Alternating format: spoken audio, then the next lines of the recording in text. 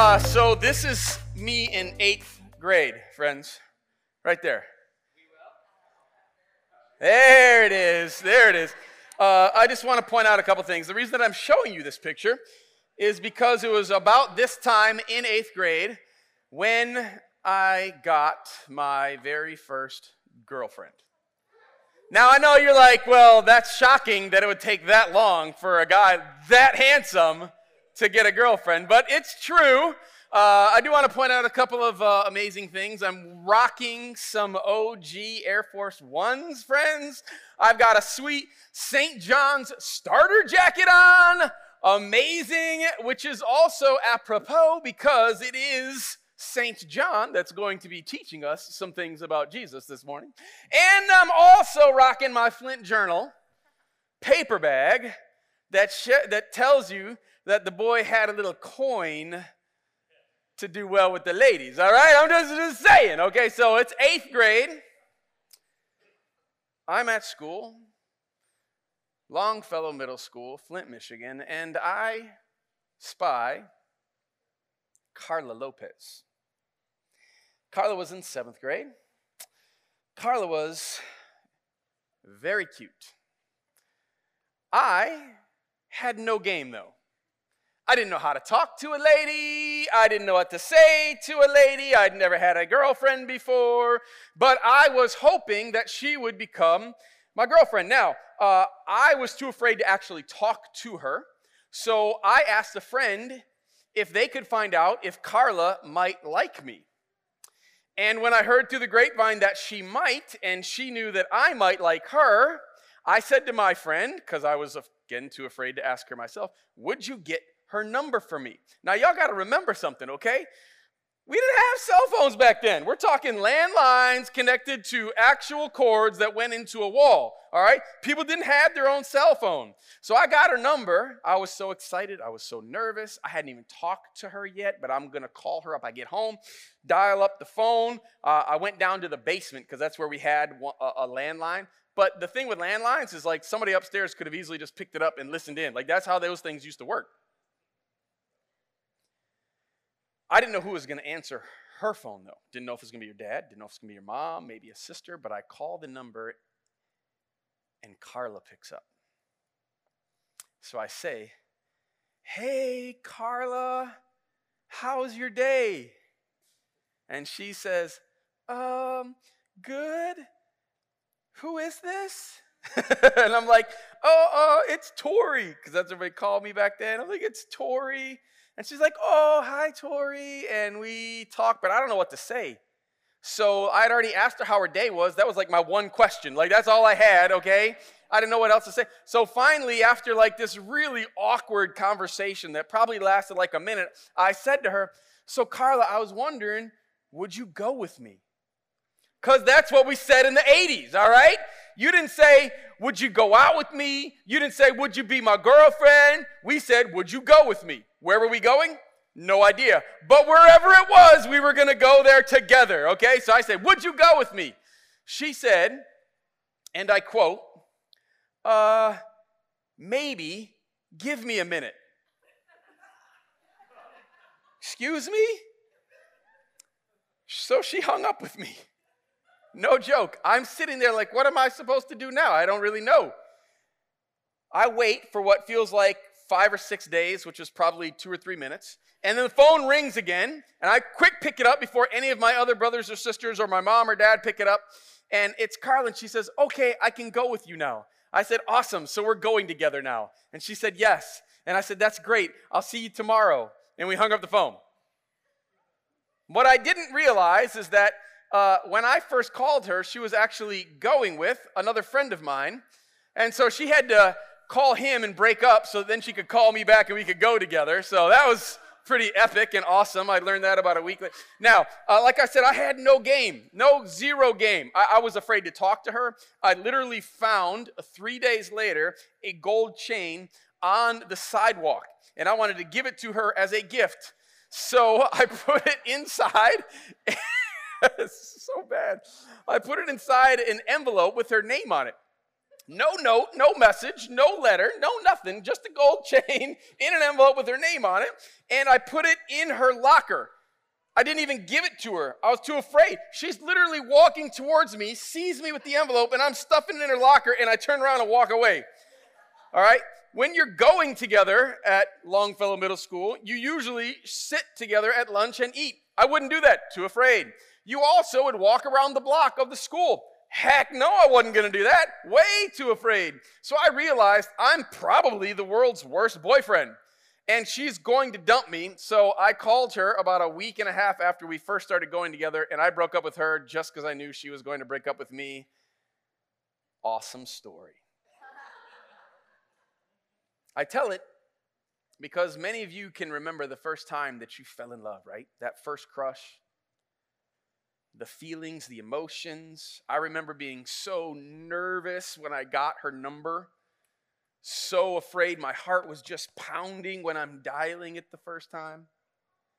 I mean, I can still remember the first time that I saw Brenda when I was in college. I can remember the first time that I met her. I can remember the first time that we held hands. It was because she actually took my hand and made me hold hers. I wasn't mad, I'm just saying, but I remember all that stuff, right? There's something about falling in love. Now, falling in love and being in love and learning to love and choosing to love are all different parts. Not simply talking about a crush, but there is something about that initial moment and the journey of love that do go hand in hand. At TLC, we say that we are a multiplying church helping the next generation fall in love with Jesus. Because when that happens, we create better futures. Futures in the now and futures in eternity. And so we started off our series, talking about our mission statement 3 weeks ago, reminding ourselves of the sacrifice and difficulty that it's going to take when we plant our first church. God expects his church to multiply. He expects us to multiply our faith in the lives of others, to raise up leaders, disciples, and send them out to plant more culture-creating churches. That's a calling God's placed on us. But we also reminded ourselves that that's going to be really, really hard, and it's going to cost something. It's going to cost something for all of us. And so we need to keep telling ourselves what we're going to do so when the time comes to do it, we don't chicken out. Last week, we talked about the reality that we have been given a calling by God to go after the next generation. That's what God's called us to do. And we want to be about it. Doesn't mean that we don't love every generation. Of course we do. But we want to be about the next generation. Not simply so that the next generation gets everything that they want and can grow up to be fat babies that are entitled and just whine about. No, the point is we model now what it looks like to sacrifice for the generation coming behind us so that when that generation comes up, they will sacrifice for the generation behind them and the generation behind them so we continue to pass on our faith as God desires. But what I get to talk about today, to me, is by far the most important thing that we talk about in our mission statement. It's the thing that I'm most passionate about. It is the reason that I became a pastor. It's about falling in love with Jesus. There is nothing I care more about, nothing I want to do more than help you fall in love with Jesus.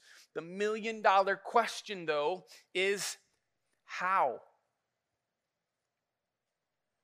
I have a responsibility as a pastor, as your pastor, to help you. But the truth is I can't make you. God won't make you. God gives all of us choice. In fact, you don't actually have love without choice. But I know what Jesus has done in my life and how it's absolutely transformed the trajectory of who I was and where I was going to who I am and what I'm becoming today. And there is nothing that I care about more than helping you understand that. St. John felt the exact same way. In fact, if you open up your Bibles this morning to 1 John chapter 4, John is actually going to help us answer that how question. 1 John chapter 4. Now, as you're turning there, I want to tell you a little bit more about my story. When I was 5 years old, I had grown up in the church. My parents went to church pretty much every week. I gave my life to Jesus. Now, did I fully understand what that meant? Nope.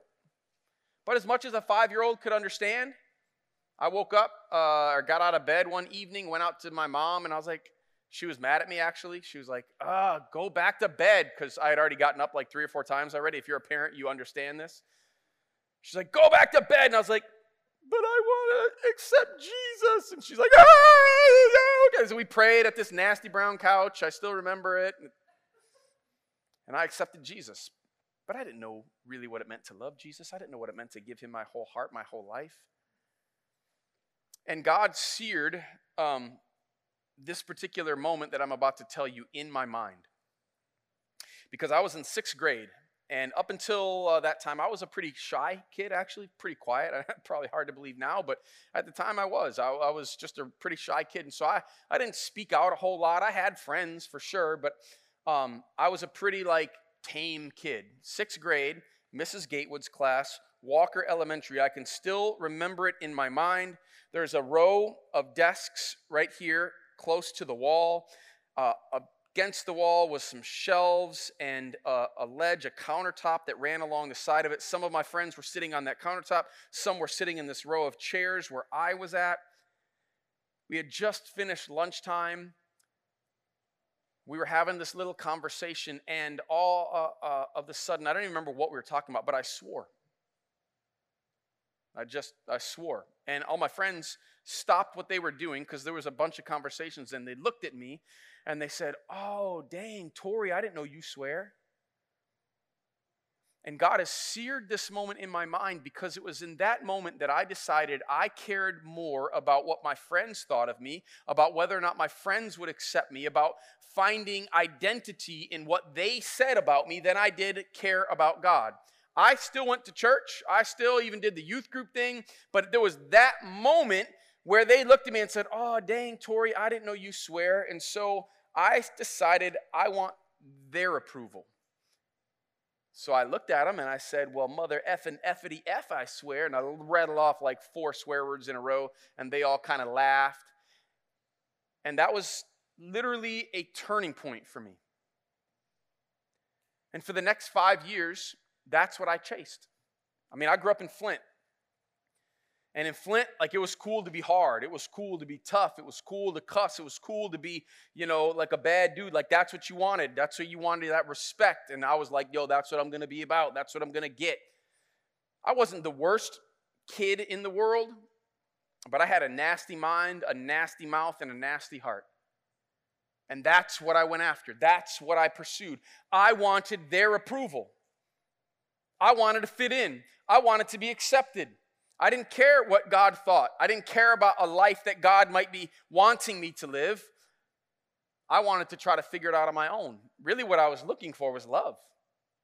I was looking for the love of being accepted and being invited into, and the friendships and relationships. Now, I understand that that's really hard for you guys to probably understand and relate to my story, right? Because you live in a culture that is so easy to be a Christian in, right? I mean, all the cultural issues and moral issues and political issues, they so line up with Scripture that for you guys, this is just not hard. Nah, you're fighting the same battle that I did. You're asking the same questions that I'm asking even now. Whose approval am I actually seeking? Where am I going to find my purpose and my identity? Is it going to be in whether or not I line up with what's cool and what's hip, and whether or not everybody out there is going to accept me? Or am I believing that there is a God who actually loves me and desires a relationship with me and is actually better than anything else that anyone else could ever offer?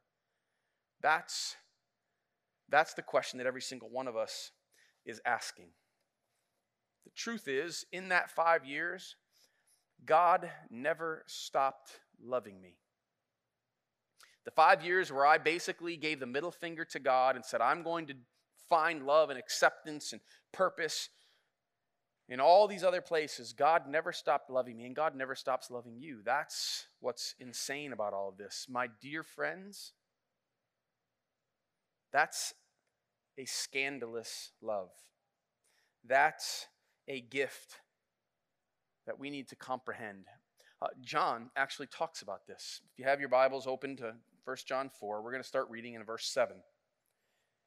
He says, "Dear friends, let us love one another, for love comes from God. Everyone who loves has been born of God and knows God. Whoever does not love does not know God, because God is love. This is how God showed his love among us. He sent his one and only Son into the world that we might live through him. This is love. Not that we love God, but that he loved us and proved it by sending his Son as an atoning sacrifice for our sins. Dear friends, since God so loved us, we also ought to love one another. No one has ever seen God, but we love one another. But if we love one another, God lives in us, and his love is made complete in us."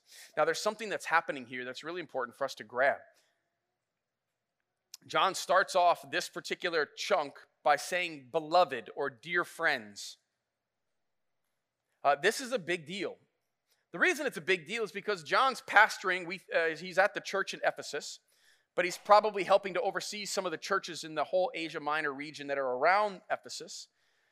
And things aren't going great. There's probably been a church split at this point.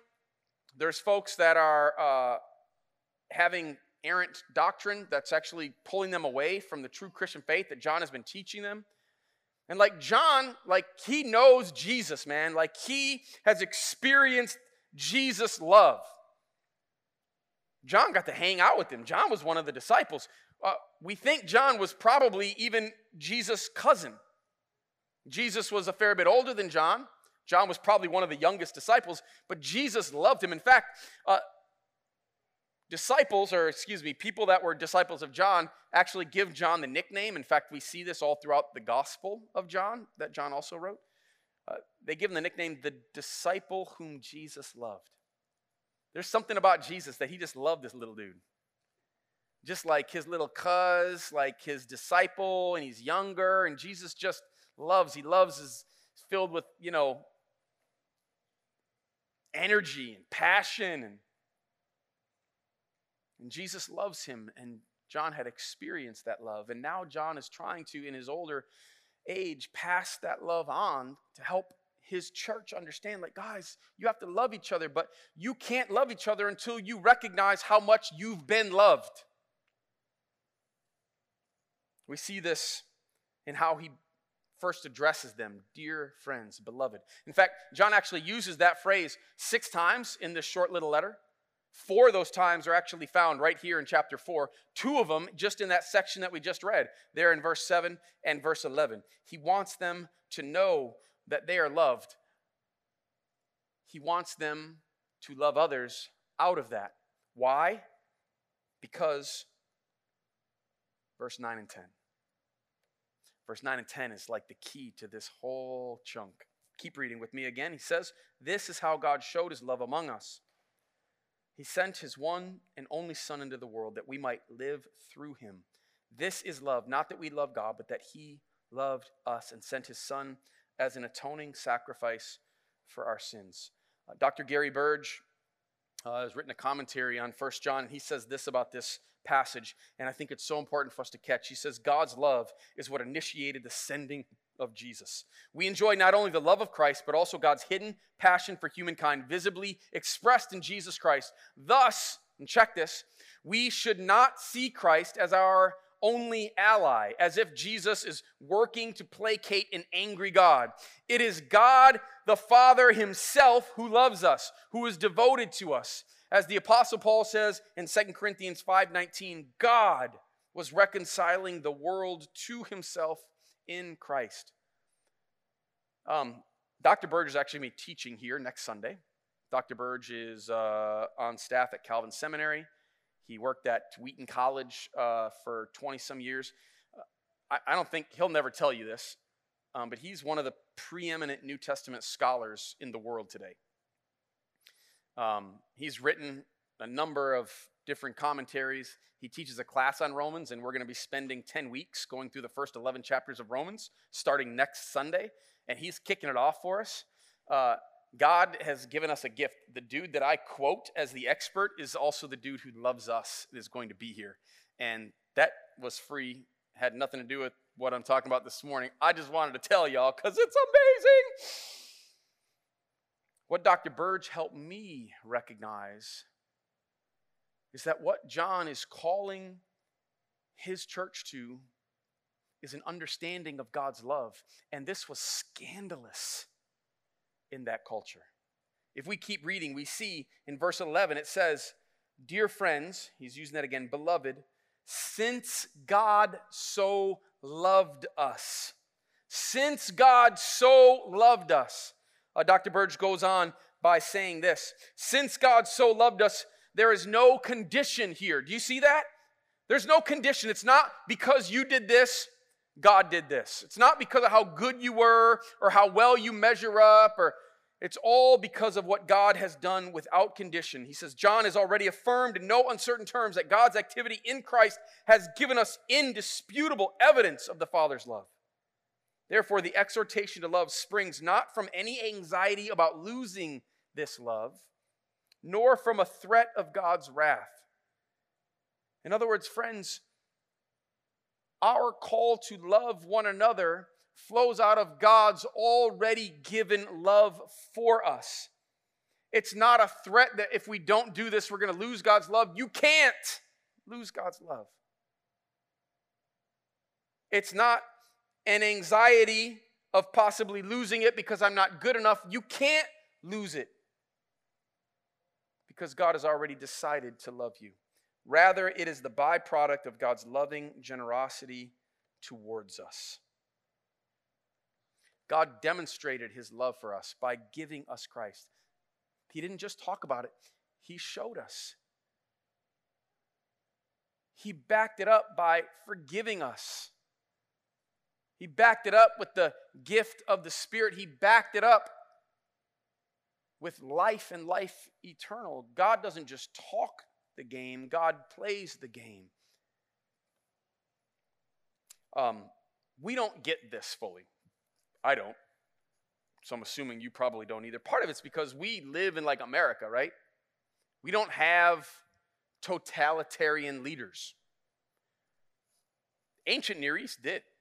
There were kings, despots, sultans, rulers, and if you were on their good side, like they would probably hook you up. You would be blessed. Like your things would go well for you. But if you happened to be on their bad side, like they could do you real harm. They could ruin your business. They could throw you in jail. They could have you killed. They could literally take your children from you, put you in slavery. They understood what an all-powerful God had the potential to do. They'd seen the ugly side. And so when John says that God loved them without them doing anything at all, that was scandalous. How would a God, unless you do X, Y, and Z, God's not going to do that for you. And he's like, no, you don't know God. Let me help you understand what God's actually like. Before you did anything, God loved. This was crazy to the rest of the readers. Keep reading with me, verse 13. He said, this is how we know that we live in him and he in us. He's given us his Spirit. And we have seen and testify that the Father has sent his Son to be the Savior of the world. If anyone acknowledges that Jesus is the Son of God, God lives in them, and they in God. And so we know and rely on the love God has for us. God is love. Whoever lives in love lives in God, and God in them. This is how love is made complete among us, so that we will have confidence on the day of judgment. In this world, we're like Jesus. There's no fear in love, but perfect love drives out fear, because fear has to do with punishment. The one who fears is not made perfect in love. We love because he first loved us. Let me give you a quick rundown of what John is saying here. In verse 13, he reminds us that God demonstrated his love by giving us the gift of his Spirit. God himself comes and indwells Christians. God himself comes and indwells anyone who's willing to accept Christ. He links himself forever with our messed up selves. Crazy. Verse 16, we're reminded that God's love for us is knowable and reliable. Look, friends, some of you have grown up in church, and you've never had an experience of love like I'm talking about. You know stuff, you've been around stuff, but this concept of a loving God, one who loves you so much, no matter what you do and who you are, that he still loves you, like that feels scandalous to your soul right now. And what John wanted to remind us is that God's love is not just knowable, it's also reliable. If you've never known that love, then there is something that you are missing about a faith in Jesus. But not only is his love known, his love is reliable. Verse 18, we're reminded that God's love for us allows us to overcome fear. Verse 19, we're reminded that God first loved us, which is how we then can love others.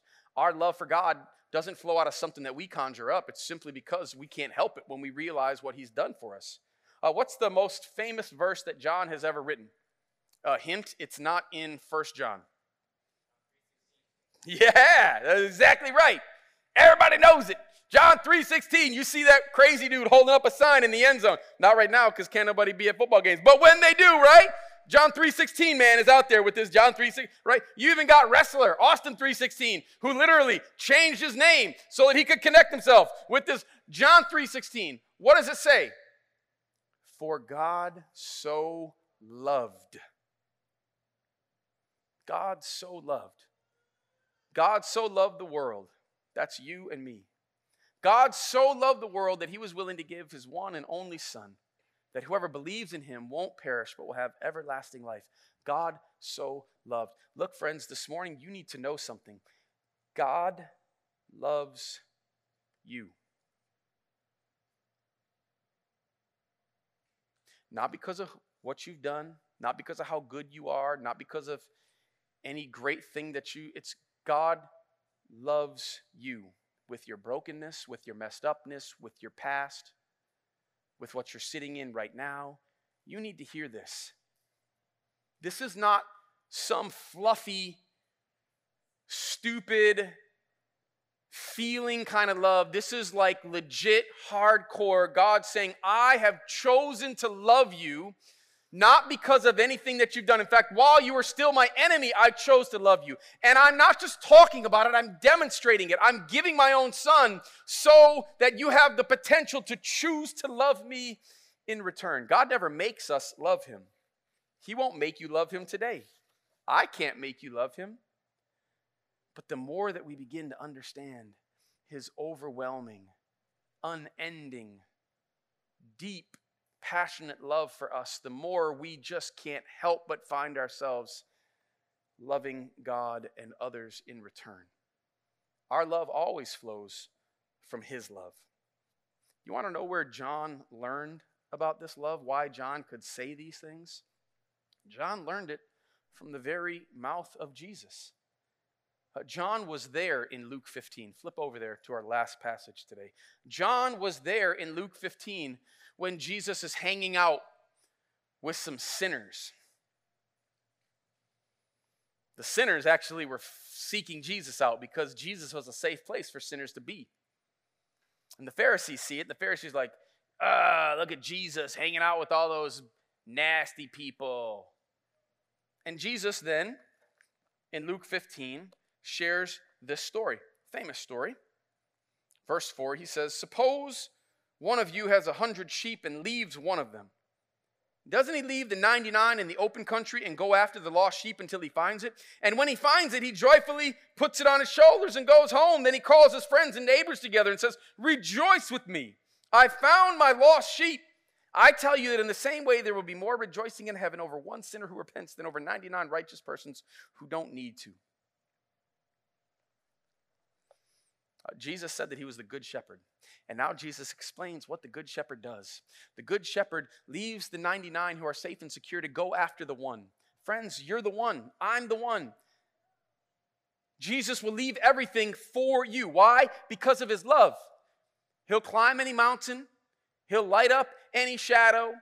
He'll kick through any wall. He'll tear down any lie that you've been telling yourself, that I'm not good enough, I'm not worthy enough, I got too much stuff back here, I'm not sure I believe it all. He'll tear down anything to come and find you. That's what he does. You know why John could write that? Because John was sitting there listening to Jesus explain what kind of love he has for us. Jesus wasn't content, though, just to give one little story. Then he gives another one. He talks about a woman who loses a coin, and she lights a lamp. And she takes that lamp to every shadow in her house and lights it up until she finds that coin, and then she celebrates. And then Jesus tells probably one of the most famous parables that he's ever shared, which is the parable of the prodigal son. About a son who goes to his father and says to his father, "Hey, Dad, I wish you were dead. But since you're not, I'd really love my part of the inheritance, so would you mind selling off whatever you need to sell off and give it to me? Because I don't like you or our family or what you provide. I think I can provide something better for myself, so would you please do that?" Now, that's like shocking for our ears to hear, but way more shocking in the ancient Near East, because the ancient Near East has a culture of shame and honor. And what this son is doing is so countercultural and shameful. And the fact that the dad actually agrees to do this is also shameful. He lets him go. And the son, of course, as you know the story, goes off to a distant land and he squanders all of his money on crazy living. He's trying everything, anything that's possible. He's down for it. He's got all kinds of friends when the money's there, but when the money runs out, he realizes that his friends never really cared about him, and a famine hits the land, and he's got nowhere to go and nothing to eat, and he's starving to death, and he thinks to himself, man, if I could just be like a servant in my dad's house, then at least I could have a roof over my head. At least then maybe I can have some food. And so he decides, I'm going to go back and I'm going to tell my dad, I blew it. I'm not your son. I know what I did. I'm sorry. Would you just make me a servant? Take me on as just a hired servant. We pick up the story in verse 18. It says, I will set out and go back to my father. This is the prodigal son. And say to him, Father, I've sinned against heaven and against you. I'm no longer worthy to be called your son. Make me like one of your hired servants. So he got up and went to his father.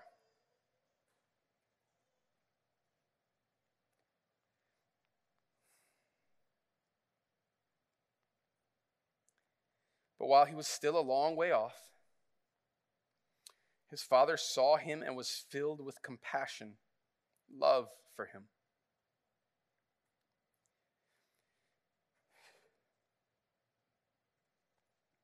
Sorry.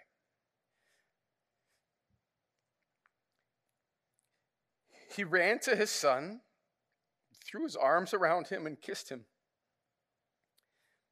And the son said to him, Father, I've sinned against heaven, against you. I'm no longer worthy to be called your son. And before the son can even get all of it out, father cuts him off. It says, but the father said to his servants, quick, bring the best robe and put it on him. Put a ring on his finger and sandals on his feet. Bring the fattened calf and kill it. Let's have a feast and celebrate. For this son of mine was dead and is alive again. He was lost and is found. So they began to celebrate.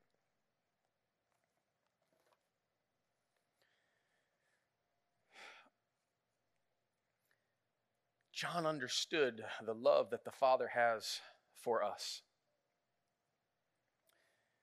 It was shameful for a grown man to hike up his robe and run. The Father doesn't care. The Father's scanning the horizon, and as soon as his kids turn back to him, he hikes up the robes and he runs. And before the son can even get his whole apology out, the Father has forgiven and begins to bless and celebrate his child. That's the kind of love. That's why John says what he says. He's like, I know what the Father is like. And friends, my job as your pastor, the thing that wakes me up in the morning, that makes me passionate, that still makes me feel like I won the lottery to be a pastor, is this: to tell you how much God loves you and to remind myself, oh my goodness, I need to be reminded of this, how much God loves me and you. And if you understand that, man, if you would get it, if you would really, truly get it, it would change everything. It changes everything. Because when you understand that kind of love that God has for you, you can't help but begin to love him in return. And the overflow of his love spills out into the people around you. And friends, that's the kind of church that I want to be about. That's the kind of church that I want to help create. And I can't do it alone. I need you. I need you to remind me of God's love. I need you to show it and live it and love one another because you're so filled up with the gratitude that you've experienced from God's love yourself. Now, this doesn't remove God's awesomeness. This doesn't remove God's holiness. We still have an awe of who he is. He is other than us, different than us. But God's love compels him to move towards you and I. And friends, that's scandalous. So today, I just want to acknowledge that for the last few months, man, I've wrestled with this. I struggled all week with this message. That was hard for me to write, partly because I just haven't felt like I've loved God the way that I want to, the way that I feel like he deserves. The last few months, man, COVID, all this, it's been hard. And I've been saying, God, I don't feel it the way that I used to feel it. God, help me. Help me feel it again. Help me be about it again, God. I know that feelings grow and they change. Like love shifts, it matures, it deepens. It shows itself through obedience. God, help me. God, I want that again. And I want that for our church to be just rah, like, woo, I'm fired. Like Jesus' love, like it's transforming me. I can't help myself. I want that for me and I want that for you. And I think there's some of you in this room right now that maybe you've even grown up in church. You've been around it, but you've never actually experienced Jesus' love. You've never actually said, Jesus, I invite you. Yeah, maybe you've said like mentally you've believed, right? But you've never actually had something in your heart where you're like, Jesus, I want that. I trust you. I give you my life. And if that's you online right now, I'm going to pray. And if you've never received Christ, if you've never experienced his overwhelming love, then I want to invite you to receive Jesus today. If you've never prayed to receive Christ, if this is your first time, I want you just to bow your heads, everybody. Just bow your heads, close your eyes, and I'm going to pray. And if that's you, I just want you to pray this prayer with me. Dear Jesus, I invite you into my life. God, I've been looking for purpose. I've been looking for acceptance. I've been looking for love in all these other places. Today, I want to find it in you. Jesus, I believe in your death and your resurrection. I accept the gift of eternal life. Come into my life.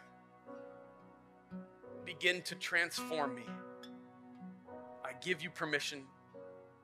Today, I believe. Today, I give myself to you. If that was you, I just want to know, if you prayed that prayer for the first time today to receive Christ, I want to know. So would you raise your hand just so that I can see it? Let me know. If you're online and you prayed to receive Christ today, I want you to just drop us a little note. We want to reach out to you. Now, there's a whole bunch of us in this room, and I got to believe that some of us have been feeling what I've been feeling the last few months. Like my love for God has just grown a little colder than I'd like to acknowledge. Maybe for you it hasn't been just a couple of months. Maybe this has been a number of years where you're going through the motions because you know you're supposed to. But your love for Christ it's just grown cold, and you want to restart. You want to recommit yourself To say, you know what, I'm not going to look to the world to give me approval, to tell me what to think or how to act, or so that they will somehow think I'm cool. But today I'm going to find my identity in Jesus. I'm coming back. I'm recommitting myself to his love for me.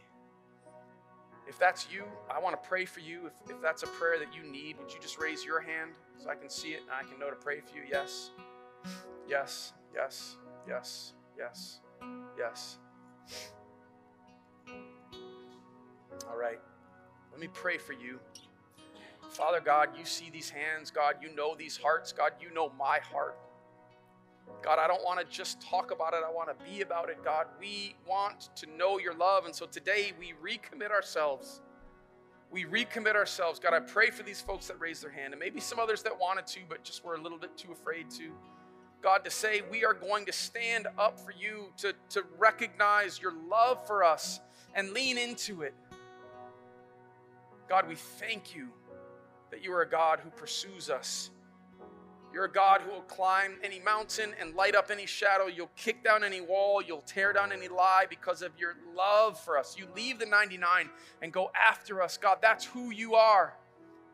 And God, the more we recognize your love, the more we understand who you are, and we just fall down in awe and say, thank you, thank you. We can't help but praise you. We can't help but love you. And that love overflows in our lives to those around us. God, let us be a church that overflows with love because we know who you are. Jesus, thank you for being willing to come to this earth and die a painful death, to pay the penalty that we all deserve so that we can have life and life to the full. Father, thank you that you are a God of love. Let us know you more and more. Spirit, burn this into our hearts and our minds today. In Jesus' name we pray.